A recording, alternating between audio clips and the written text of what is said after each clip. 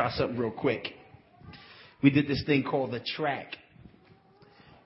We had our whole desire was for hip hop to be a distributable piece of media that could just unpack the gospel. This is one verse. I'm rusty, so this is the disclaimer. If I mess up, my man Drake's already told me that the word on the street is I'm washed up. So yeah, I like that. Never that. But how fitting this second verse to this song sort of leads us into our message today. Let me see if I remember it though. That's one thing about just recording. If you don't have shows and you don't do the song, you forget it. I'll be stopping kids and asking them what the gospel is.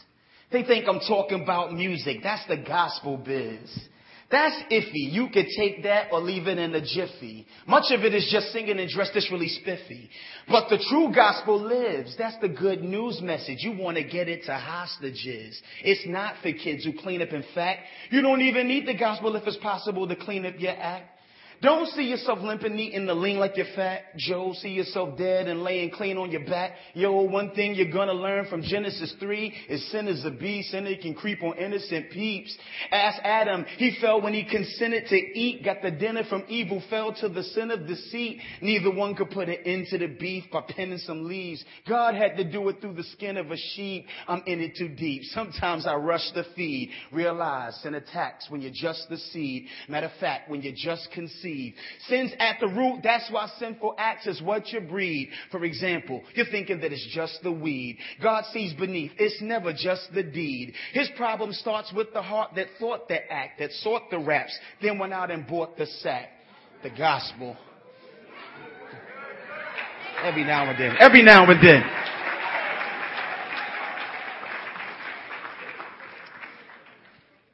It's never just our deeds. God's got an issue so deep it needed something like Shah said today. We're great sinners. We need a great Savior. And so I just thought that was a good little appetizer, a little warm up.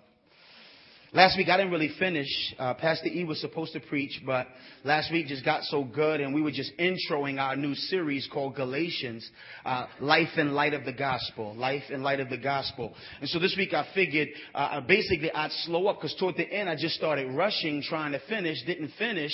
So I sort of cheated you of a couple of points and then didn't finish some others. So one of the things we're going to do today should be much shorter because basically I preached 3/4 of the message. And today I really just want to just finish up. And it's good. We have Covenant Community today. So, the graduation. So we need a little more time. But I'm going to back up and basically sort of recap and then just go into today's message. And Lord willing, God will bless this thing.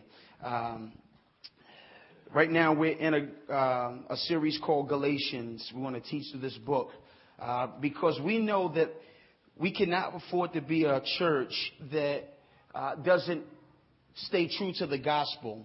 We cannot afford to be Christians who don't know what the gospel is. Who the first thing you think about, I'm talking about music. We cannot afford to be a people who wander and flounder around with peripheral items in the faith or peripheral items of religion and not hit the bullseye of the gospel. So come with me. Today, just to even launch into just how necessary it is for us to be schooled on the gospel, I want to just reflect back on something that I just came out of. Not just me, but I seem to be a target for it. About a couple years ago, I found myself in the middle of something that at first I thought was just a trivial dispute. Just a trivial dispute. I found myself just throwing a couple of little blogs out and a couple of little articles out just on the rationale for why Christians thought that hip hop provided a great context for a generation of people to not only meet Jesus, but to actually grow in him. I thought it was just trivial because out of the blue, somebody came and convinced people something that we hadn't had to deal with in about 10 years. And that is that hip hop and Jesus Christ are incompatible. I found myself in this debate, and it bugged me out because by the time he got a hold of it, this person, not only did they have churches lined up buying his media, his DVDs on the truth about hip hop. And so by the time he got to it, even Christian hip hop was of the devil. By the time he got away with it, it seemed like churches who used to bring us in to be their alternative to what their kids were being poisoned by began to reject us. By the time he got a hold of this thing, hip hop and all of its detectable traces and attire was looked at as another sign of rebellion, something that was incompatible with hip hop. At first, I thought all we have to do is just throw this out the court because everybody knows that Jesus Christ can redeem anything that's not inherently sinful. So, of course, the first thing that he did was say that it was inherently demonic and therefore unredeemable. And what they didn't realize and what churches didn't realize is really what they were doing was attacking something that's at the root of the gospel. Before you know it, as we began to defend it, not realizing that everybody was going to take him seriously, as we began to find ourselves trying to argue with our supporters, even arguing amongst ourselves, before you know it, we found ourselves in an age-old debate about what is and what isn't acceptable to God. And so we started looking at this thing called hip hop. What is it? So all of us, we just said, listen, hip hop really at its base is just another cultural form of expression. All it is cultural. If you agree with the premise that hip hop is cultural, then the Christian can come in contact with it, or the Christian can walk within that culture and then begin to sift his culture through the gospel, through the mindset of God, throw away the pieces that are incompatible with God, and he's allowed to keep the rest. Well, again, this argument made it where it was proposed that by the time you throw away hip hop, everything would be gone, and therefore you wouldn't have a thing called Christian hip hop. You'd have no hip hop. Well, what about the fact that the church vibe is also a cultural form of expression? What about the fact that people say you don't look like a Christian? What they're saying is that Christianity looks like something. Now, the last time I checked, Christianity is something that's internal, but that has ramifications that are external. Stay with me, y'all. But people say you don't look like a Christian, so they'll look at you and your T-shirt happens to be, let's say, a double X. And then they'll look over to their friend and his T-shirt is Hanes or Fruit of the Looms. It's a large. It's glued to his body. You see all of his curves and pecs and all kinds of stuff. And they'll say, now that's a T-shirt. Now that guy is an upstanding citizen, buddy. And so we're looking and I'm like, well, I didn't know that the size of your T-shirt, registered in heaven as being in conformity with his will or in rebellion to his will. What happened with gospel music? Now, up until Swiss Beats made the tambourine real popular in music, tambourine was usually associated with churches. So yeah, and then they bring me, I mean, the tambourine was killing it, right? In churches, but on the corner, it was the hi-hat, right? And so I'm like, dang, like, I don't like gospel music. At one time, we didn't like the form of gospel music. You know, too many tambourines and everybody who sings it, you know, has a certain kind of voice and that. But I didn't know that in heaven, God was, you know, looking at the drum heavy or the funk sound of, let's say, you know what I'm saying, hip hop, Christian hip hop, once he gets a hold of it and said, no, I don't like that. I prefer tambourines and I prefer a lot of piano and organ. I didn't know that God was standing up there saying that. Suits and ties. I remember when I was growing up, you know, my pops laced me in the finest in J.C. Penney's slacks. Back in those days, penny loafers with the copper penny in the little insert, gleaming up. Hopefully it was a new penny. And then, you know, you button up, you know what I'm saying? And the clip on when I was young, and eventually I learned how to tie a tie.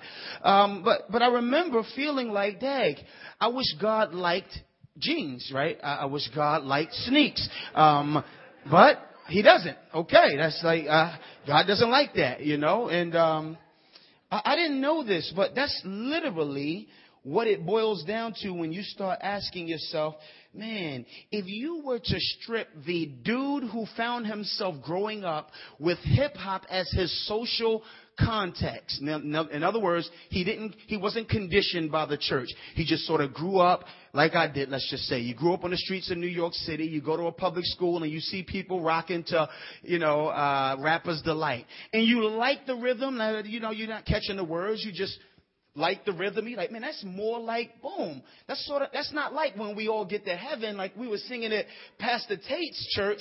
Like this is something like that seems more like my vibe. Okay, bet. It wasn't until I got older that I recognized that if you were to take that same thing and lace it with a mindset that God likes, that actually it's just God's mind that he wants to hear, but that God has given us a variety of ways to express that. And so we started arguing because he wanted to attack the very root of our ability to have a different vibe, to have a different flavor, to wear a different size shirt. Because if you take all of that, you get rid of all the hip hop, but you still have a person who's now got to choose another variety of cultural forms to live out his faithfulness to a God he was just excited, liked him enough to bring him into his office. And so people said, why are you defending? Before you know, we're going back and forth so much, people began to scold me. Why are you defending hip hop? And I was telling them, well, I'm not. I'm really defending the implications of the gospel. Because what is the gospel after all? The gospel is good news that people who were not part of God's original cultural people now have access to the same God. Now, that was the beautiful news. Most of us say we're not ready to get saved. And then you begin to think of the things that would have to change if you got saved. And some of that stuff you do need to change, because the only time you get saved is when you begin to see something incompatible with the thing you bring into God. Like, I want to just smoke weed. But you don't stop smoking weed in order to get saved. You tell yourself, man, I'll never stop smoking weed if God doesn't save me. So you want to get saved, hoping that that is the thing that actually will impact your ability to turn from sin. You don't like sin. God has already renewed your mind to now start not liking sin. And then he has to come in and save you in order to give you power over sin. Well, the same thing ends up happening. You say, man, like God would actually come in and accept me with my T-shirt this big? Man, I wonder if he'll let me keep it that way once I'm introduced to him. And then you find that God will say, like he says about circumcision is nothing. There's a spiritual circumcision that you have to have. T-shirts are nothing. There is a new cloak of righteousness that really matters. And so I began to have a battle. And the only reason why I bring that to your attention today is because it's just like our book today, Galatians. The whole book of Galatians was written because there was a group who were out the cultural loop of God's people who were being told, I know you trusted Christ. I know your faith is in a God who gave himself for sins, but there's still some adjustments, external adjustments that you have to make if you want to be fully accepted by him.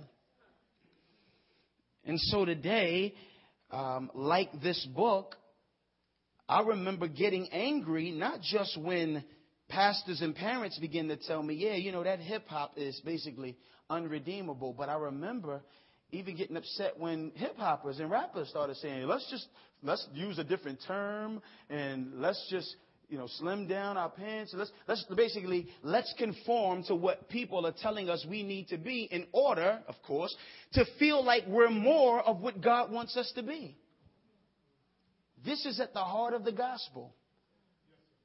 What more do you have to do after you hear that Jesus has done it all? What less do you have to do once you hear that Jesus has done it all? The whole book was written about this. Paul said, wait a minute. I came to you and gave you something called the gospel.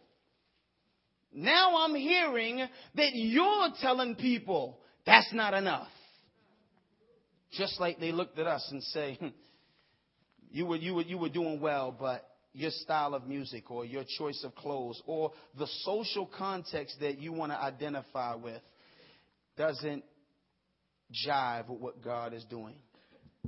So last week we looked and we said when Paul began to hone back in on this thing called gospel, he wrote a book called Galatians, and he started with Paul. We said, first of all, the gospel is transforming. The gospel is transforming. It changes things. Paul is the Greek name of the Jewish Saul. Saul, his name was Saul. That was his Jewish name. And he let the gospel and the ministry to his target audience make him go by a name that meant little. When Saul was a big shot in Jewish history, he could have used the name that connoted bigness. You know, remember the king? First king of Israel, Saul. You know me. But instead, the gospel so impacted him that he began to go by a name that actually meant little. The gospel's transforming. He began to change from a persecutor of the church to a planter of the church. We said this thing called gospel is significant enough to write a whole book to make sure you clear it up. It's significant enough to make sure that you hammer away Sunday after Sunday, because people need to know, because if they get the right gospel and they know the truth about the gospel, it actually may mess around here and transform them. It's authoritative. It's not just a nice concoction. It's not just a nice story. The gospel is to be obeyed. Therefore, the next thing he says is an apostle, not from men nor through man, but through Jesus Christ and God the Father who raised them from the dead. Well, this is how Paul does all of his epistles. This is how most people in this era would write a letter. But the beautiful thing about Paul is he elaborates on his apostleship in a way that's geared to highlight his authority. Because the way to cut through the authority of his gospel is to undermine his own authority. So Paul says, the gospel is authoritative. And for you to understand that, just know it comes from somebody who's got authority. And this person didn't get it from a human authority. I got it straight from God. The gospel. Glad Peter's here today. Amen. The gospel is authoritative. The gospel is universal. The reason why we don't have to dress like you in order to be more acceptable to God, and the reason why you don't have to dress like me, is because the gospel is universal. Up until one time, it was, the Jews are saved by their relationship with Yahweh.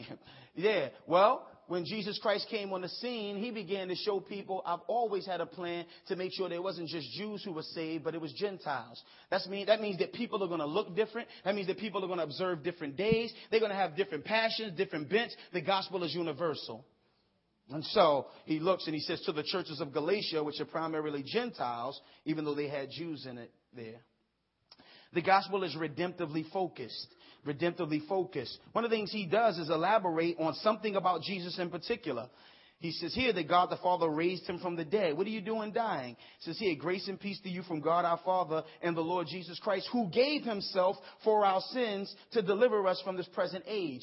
Anytime the Bible talks about giving himself for our sins, means that it's zeroing us on a day when he sacrificially and substitutionarily died. The gospel is not, God will change you. Though that's a true statement. The gospel is not your testimony, though that's a nice piece of additional information. The gospel is not he loves you and has something in store for you. Like, these are equal truths that are on the peripheral of the heart of the gospel. The gospel is about sinners who are on their way to hell, and then a substitute came and said, don't send them to hell. I'll handle their sin debt. Dies on the cross. So if you never get around to sin and you never get around to a death for sin, you really have never touched the gospel. And so we see it's redemptively focused. It always gets to the cross. People say a lot of stuff about God, and a lot of stuff about God is true. We have 66 books full of stuff about God. However, the common thread that takes all the 66 books and links them together is the fact that they all have redemption. Redemption means deliverance. Who needs deliverance? People who are saying, help, help, right? You don't want somebody saying, help, help, help. And then you dive in the pool and they say, I just wanted that float over there. Like, what you mean, help, help? You wanted the float over there. Like, you could have just said, can you give me the float? But like, help is save me. Something's wrong.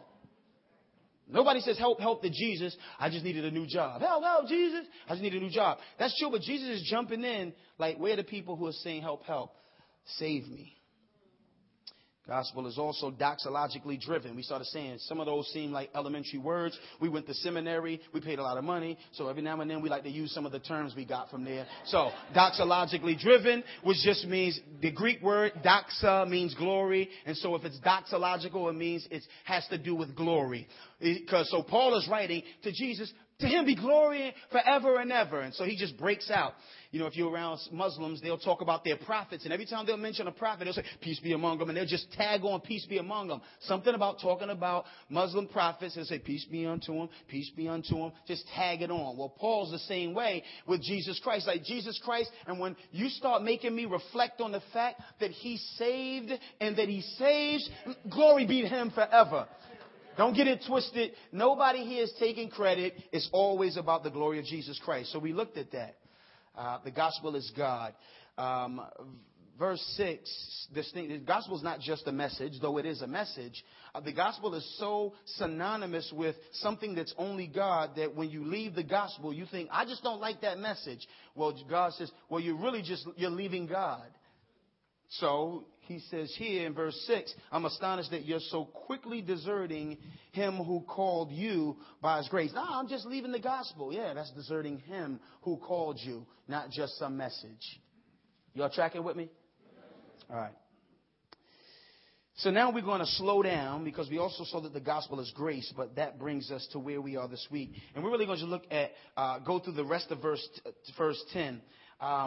Everything that the book is going to talk about sort of gives you a sneak preview. It peekaboos in these 10 verses. So it's difficult to not start going into it because you see all of it, like a lot of what's going to be unpacked, and you want to just start preaching what one day, like as we go on through the book, is going to unfold. And so I'm trying not to do that. So don't think, man, he ain't really, dang, man, how come he ain't hammer away on that? That's what we're going to spend our time, our months, our weeks, whatever it takes, through the Galatians, unpacking it. But we're going to slow down and look at the fact that the gospel is grace. The gospel is grace. Verse 6 says, I'm astonished that you are so quickly deserting him who called you in the grace of Christ and turning to a different gospel. It's grace. Again, the thing that distinguishes Christianity is we have a truth called grace. Every other religious movement makes you earn some sort of favor with the God. That's just the way it is. And that seems logical. Yesterday, me and my man were watching Kung Fu. And in the Kung Fu flick, they were like, can you heal somebody? He was like, well, catch this bead first. And he threw a bead down. And then she was like, I got the bead. No, all of the beads. And next thing you know, like 1,000 beads came down. And it just showed you, like, the screen started breaking up into like 1,000 little squares. And you just saw her picking up all these beads. And she went in with all the beads. She was like, finish the beads. You know what I mean? And he was like, you missed one. And so she's like, it was crazy. And I mean, like, we were laughing because we were like, isn't this perfect? Like, it makes, I need you to heal my friend. Well, first do something. That's religion. That's what religion is. That's what Jesus Christ came to say. I'm going to free you from that. Even the Jews thought that their adherence to God's do's and don'ts would get them somewhere with God. Which is why Paul comes and says, oh my goodness, I know you're not going to go back to that. That's what we got freed from. That's why we were partying. And so the gospel is grace. It's a struggle for us. He says, in the grace of Christ, we're trying to figure out, is that in the sphere of grace? Does God call you and say, hey, I know where grace is. Come in to grace, this sphere, and that's called Jesus Christ. That's where Jesus Christ is. Or is that an instrument that God uses? It could be both. It could be, I call you using the grace hook, and I place you in a sphere called grace. Either way, one of the things that we do, God says, I just want you to know you didn't do anything to get here. I did peep your church attendance. That was nice and everything. But that ain't why you're here. And I got to hand it to you. I like the fact that you've been diligent in school. But that ain't why you're here. But somebody will always struggle with grace and refuse to receive it. Now, this whole Galatia was this group of provinces that made up this section. It depends on what view you take, but we're holding to what we call a South Galatian view, which says that this isn't the small place called Galatia. We likened it unto Philly, like Philly proper, and then there's sort of the Philadelphia area. So you live in Ben Salem, but you tell people you live in Philly, which is a true statement. But if somebody really want to peg you, like, you don't live in no Philly, you live in Ben Salem, like, come on, I'm saying it's Philly, yo. You know it's Philly. Like, they don't know where Ben Salem is. I just say Philly because it's the Philly area, right? Same thing. It's like Galatia, or is it Galatia? Well, for them it was Galatia, not Galatia. Well, based on that, we go to Acts and we see where Paul was going to these different places and makes up the Galatian church, right? So if that's true, if the southern view is right, then we go to Acts 13 to 14, about 28, and we see where Paul was going, and he was starting to get with the Gentiles and begin to free them up. You don't have to have all the feasts down packed like us, like we did. You don't have to this like we did. You don't have to not eat what we had to not eat. You don't have to not mix fabrics like we didn't have to mix fabrics. You don't have to do any of the stuff that we used to do. All you got to do is come, fall at the feet of Jesus, who was Messiah, and our Jewish Messiah will become your Gentile Messiah. Our Jewish Savior will become your Gentile Savior. The Gentiles, according to Acts, was like, yeah, now, that's what I'm saying. So evidently God had already caused them to want what the Jews had, but they were used to going to... follow me. They were used to going to the temple and having to look over the gate because there was a court of the Gentiles to let you, don't come over here. You just a Gentile. You know what I mean? And you like, welcome to the party, but stay where you belong. And so the Gentiles is like, man, you smell that roast? You know what I mean? They say lambs are on the grill and everything. And so they're sitting up here. The ladies were in their place. Like, don't worry, Gentiles. We know what you're going through. We got a court of the women.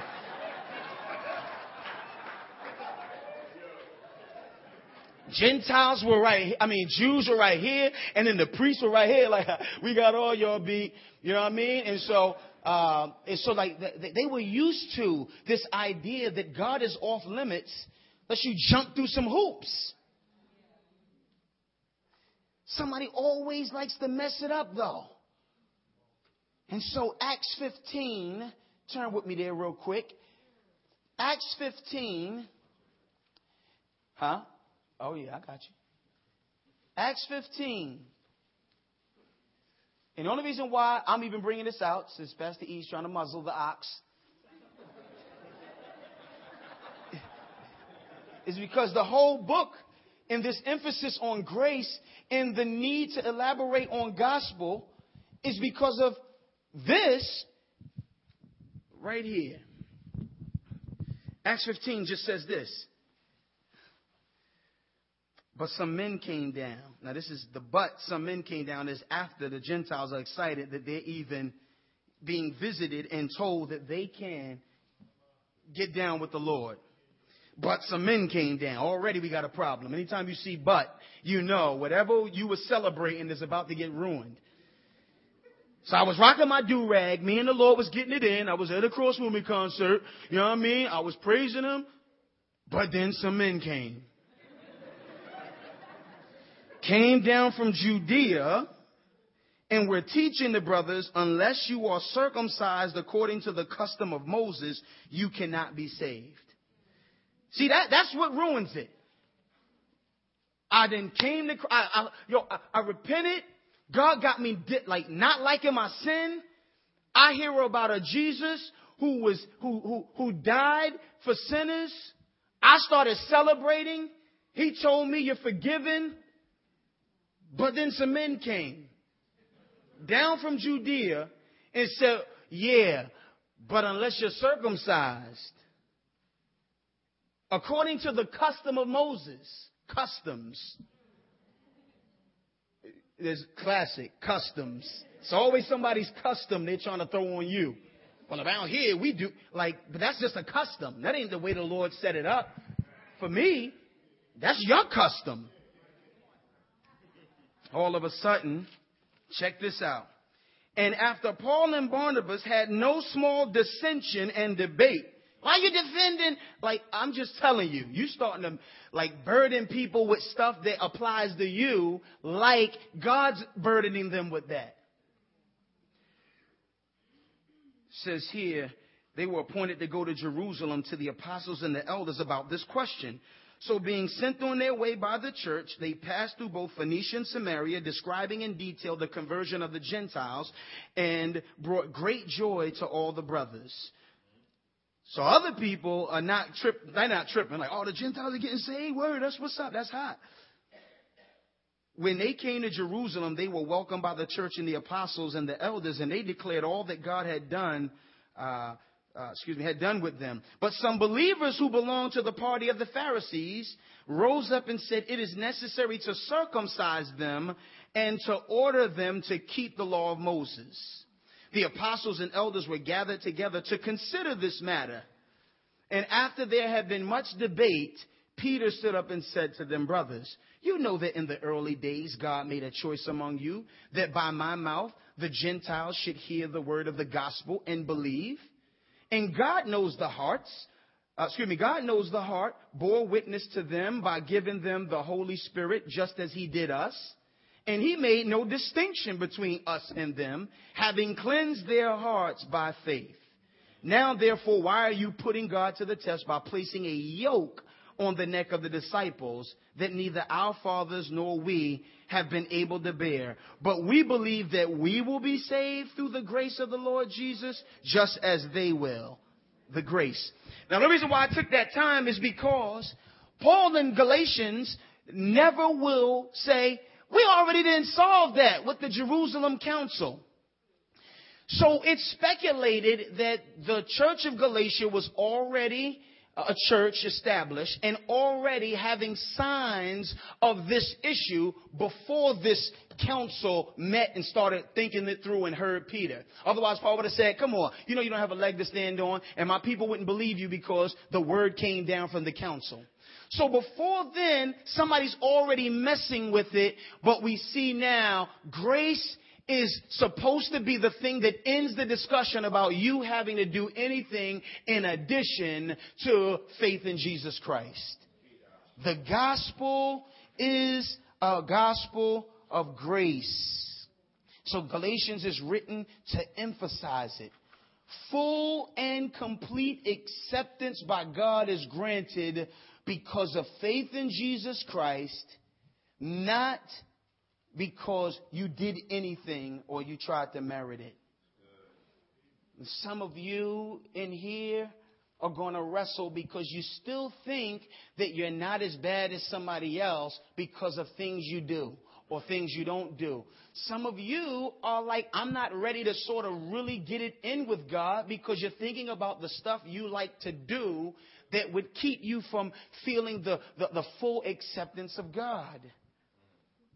Some of us are going to think, if this will make it easier for God to love. I said that. I said, man, I'm ready to come back to the Lord. I guess I got to switch clothes. I literally said that. And it wasn't until one day I started witnessing to a dude in my regular clothes. And he said, man, you sound like a pastor. I said, word. See, the key is not my clothes. It's what am I saying? I started dropping. And then I would rap. I would go to these talent shows and I started rapping, but putting Jesus in it. And they were like, I can't believe it. If it was something like that, maybe I'd go to church. I was like, see, that's what I'm saying. The gospel is a gospel of grace. And it's because it's a gospel of grace, you and your baggies are accepted. You and your tight jeans are accepted.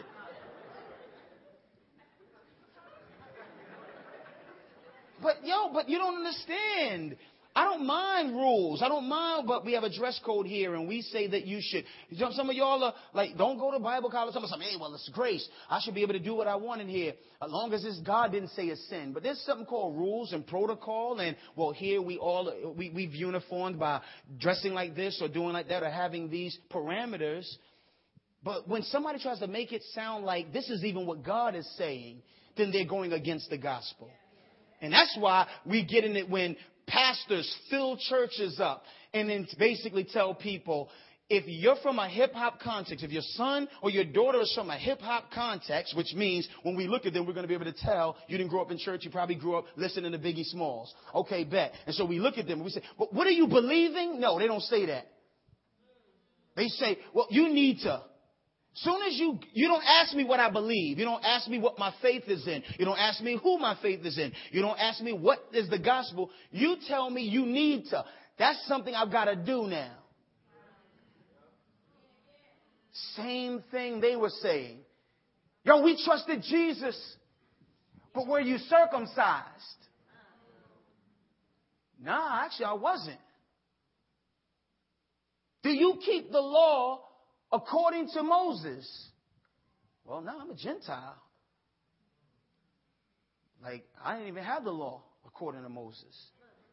I used to look at y'all not keeping the law like, whew, glad we ain't got that.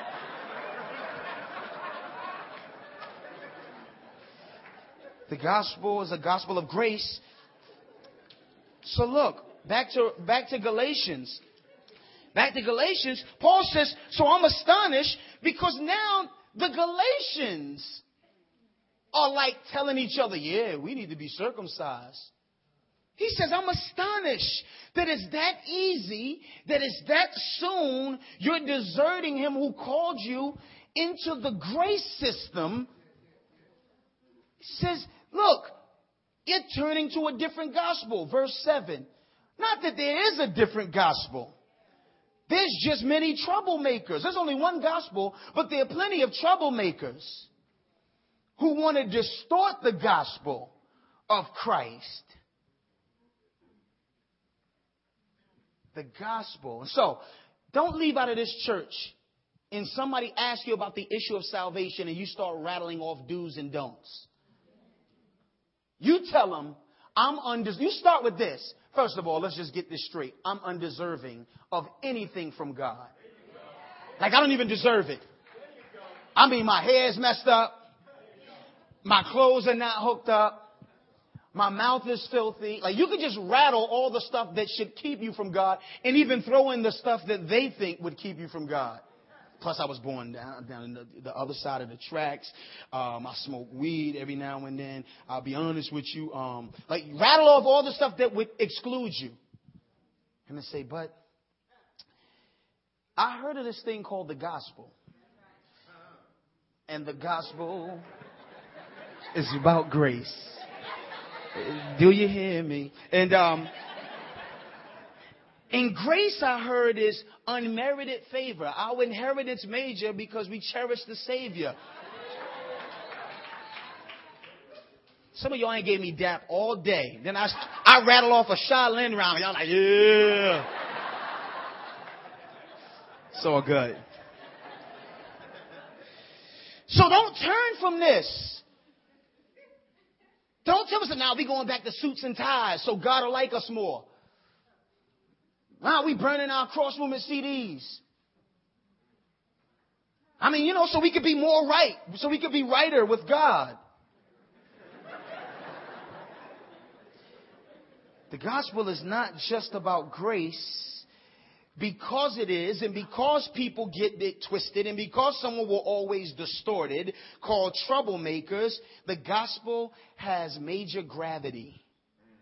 Gravity. Look what Paul says in verse 8.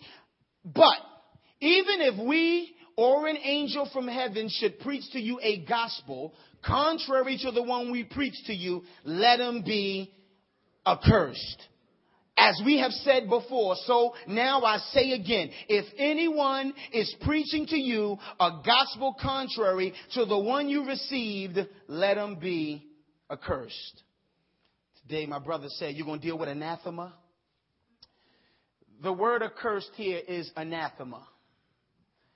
It's a word that basically means dedicated, placed under a ban for destruction. It's where God houses you for destruction.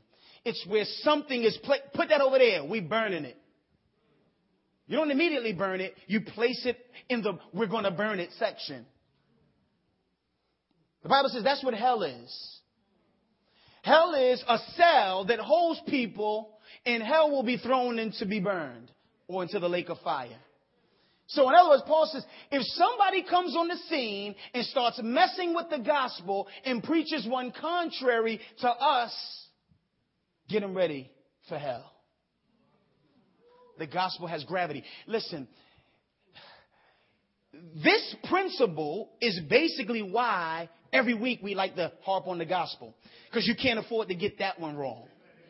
You can't afford to get that one wrong. You can't afford to not know that one. Well, what was the council? The date of the councils? Like, you can get that wrong. 322 BC, 25. Like, it's okay. What's the gospel? Works. Boy, don't play. The gospel has great gravity. Paul says it. He says, listen, I don't care if an angel comes down. You know how angels, historically, especially in Jewish tradition, they were used to angels coming and bringing messages. He says that Gabriel, if a dude say he Gabriel, he come down, yo, I got a new one for you. The gospel, right? All you got to do is add circumcision to the man. He says, may he go to hell. Anathema. And so this is why the negative just affirms the positive. The gospel has so much gravity. Don't get it wrong. But let's flip it. Get it right. We're not here to tell you not to get it wrong. Though we're telling you not to get it wrong. We're here to tell you get it right. Don't just not know like that. Like, know the gospel. Preach the gospel. Act like it's so important. You gotta, like Paul says in 1 Corinthians 15, let me give you this as a first of importance.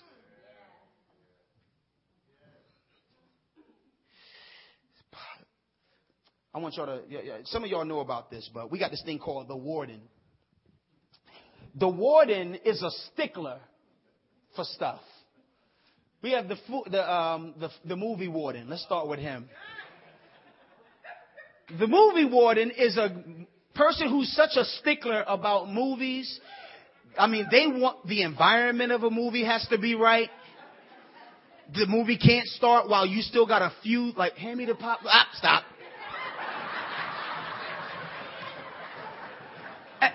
I'm just asking for the popcorn. Go ahead. The credits are just, it's the Miramax. Like, the movie ain't start. It's still just saying Miramax.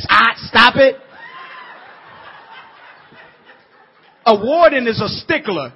A warden will be like, does anybody need anything? Look, a warden is such a stickler that they will gladly miss out on the movie to make sure you don't.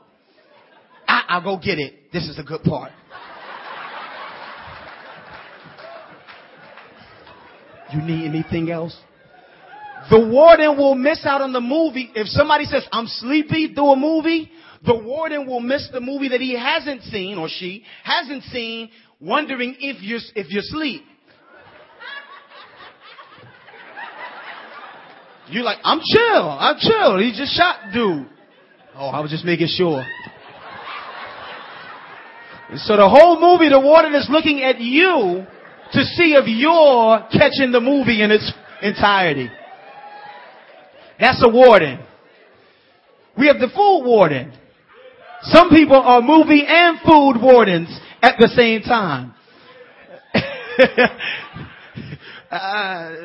Yes. We have a couple of wardens in this building. The food warden is a stickler for food. The environment has to be right. I like the ambiance here. The food has to be like perfect. You can't deviate from the formula. If it was good yesterday and you be like, but I'm going to try something. Don't try nothing. Food wardens are making sure, how you like it? I knew it. I knew when he left it on too long that we got to come back. I'm telling you, this place is like a food warden. Wait, is this Splenda? This is Splenda. Like a food warden can detect when it's Splenda or Sweet and Low. Food warden can detect when the salt is. I only use that as a funny way to just draw attention to some people are such sticklers about it being right. Sticklers about it being right, but it's not for them. Like a food warden's main preoccupation is not like I could take it burnt because I'm going to keep coming till I get it like it was when I had it before. The food warden is worried about how it impacts you, which is why the food warden will be like, how's yours? No, well, then take mine. Mine was done right. Here, let me get yours. The movie warden says, and misses the movie to make sure you didn't. Paul has written a whole book because he's the gospel warden. He's so concerned that no one messes up your full experience of the impact and the implications of the gospel that he starts telling people, I hope you go to hell. Paul is writing. Paul then journeyed up to Jerusalem. Oh, we're going to Jerusalem now. Now, strap up the bags, Barnabas. We're going to Jerusalem. We're going to get this straight. He starts off like, yo, Paul, and I get it straight from above. Easy. I could just sense the tension already from Paul the apostle, not from men, but from Jesus. Like the gospel warden will go through great lengths to make sure no one messes with the gospel, because the gospel affects you with such gravity that they will go through great lengths to make sure you get it. 2 Corinthians 11:3-4 says, but I'm afraid that as the serpent deceived Eve by his cunning, your thoughts will be led astray from a sincere devotion to Christ, pure devotion to Christ. For if someone comes and proclaims another Jesus other than the one we proclaim, proclaims another Jesus than the one we proclaim, or if you receive a different spirit from the one you received, or if you accept a different gospel from the one you accepted, you put up with it. Like, you're not a warden. Like, you don't mind when somebody comes in with another gospel. You're okay with it. He says you can't be indifferent about the gospel. He says you can't just like people who mess the gospel up. That's all right. I like their after school program. But when they mess up with the gospel, the after school program pales. These weren't people coming with stuff it was a counterfeit. They probably had every other thing okay. Paul's mad that they're messing up the gospel. People say, let's not divide, let's love, let's be unified. Paul says anathema.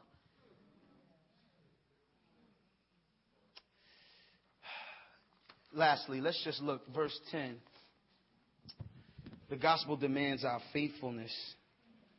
He says, for am I now seeking the approval of man or of God? Or am I trying to please man? If I were still trying to please man, I would not be a servant of Christ. Put it all together, y'all. Paul is minding his business, planting churches, wanting the gospel to bear fruit among Gentiles, people who, according to Ephesians 2, you who were once far away have been brought near.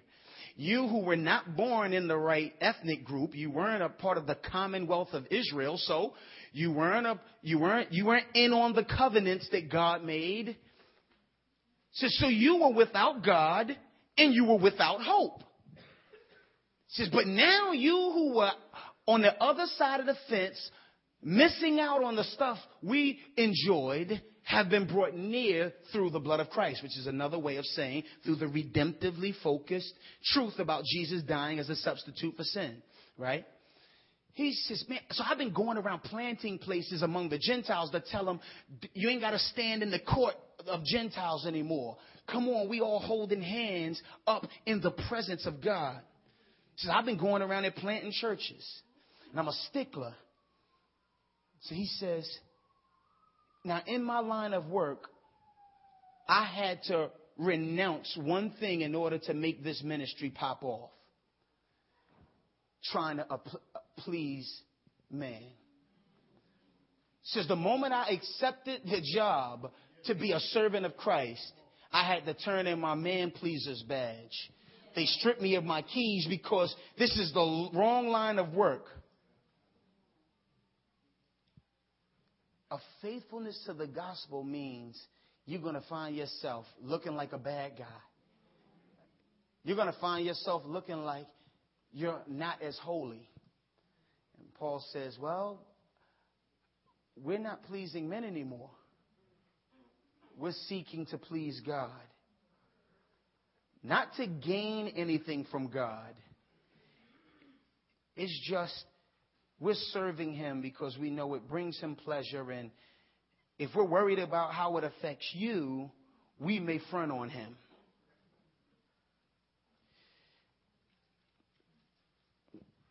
Every now and then we get stories of the pop world or the Christian celebrity world. And one of the challenges in the Christian music industry or movie industry is you need people to like you in order to be a hot ticket item.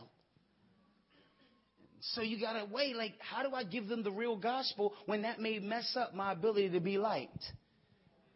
Paul says, am I still trying to please men? Like, I've been where you are. Says, I'm not anymore. Says, if I was still trying to please men, I wouldn't be a servant of Christ. I'd be like, I can't do this anymore, Jesus. I need my ratings back up. One of the things that every star, every Christian celebrity, or has to say to themselves is, at any moment, I got to let it go. I got to let it go. I went to school all these years to, got to let it go. I know some producers that play for the wicked. I know some musicians who use the gift in the church. And one of the challenges is, if I'm a servant of Christ, it doesn't seem to please the kind of people to make the kind of money I want it to make. So what do people do? Unfaithfulness. They just get enough people who are unfaithful to develop such a culture of unfaithfulness that in the church it doesn't look like unfaithfulness. It's like you got to eat. Paul says, that's why I had to stop needing ratings. I became a servant of Christ. We got a book called Galatians. It's going to hammer away and unpack all the nuances of the gospel. Paul gives you a clip of what he's going to deal with and what he's facing and what made him write it with the first 10 verses. And so he makes it clear. He makes it clear that I get amped about this thing called the gospel because it'll transform you. I'm so excited that it'll transform. It'll take people who are far off from God and make them near. It'll take people who are evil and make them people who hunger for good.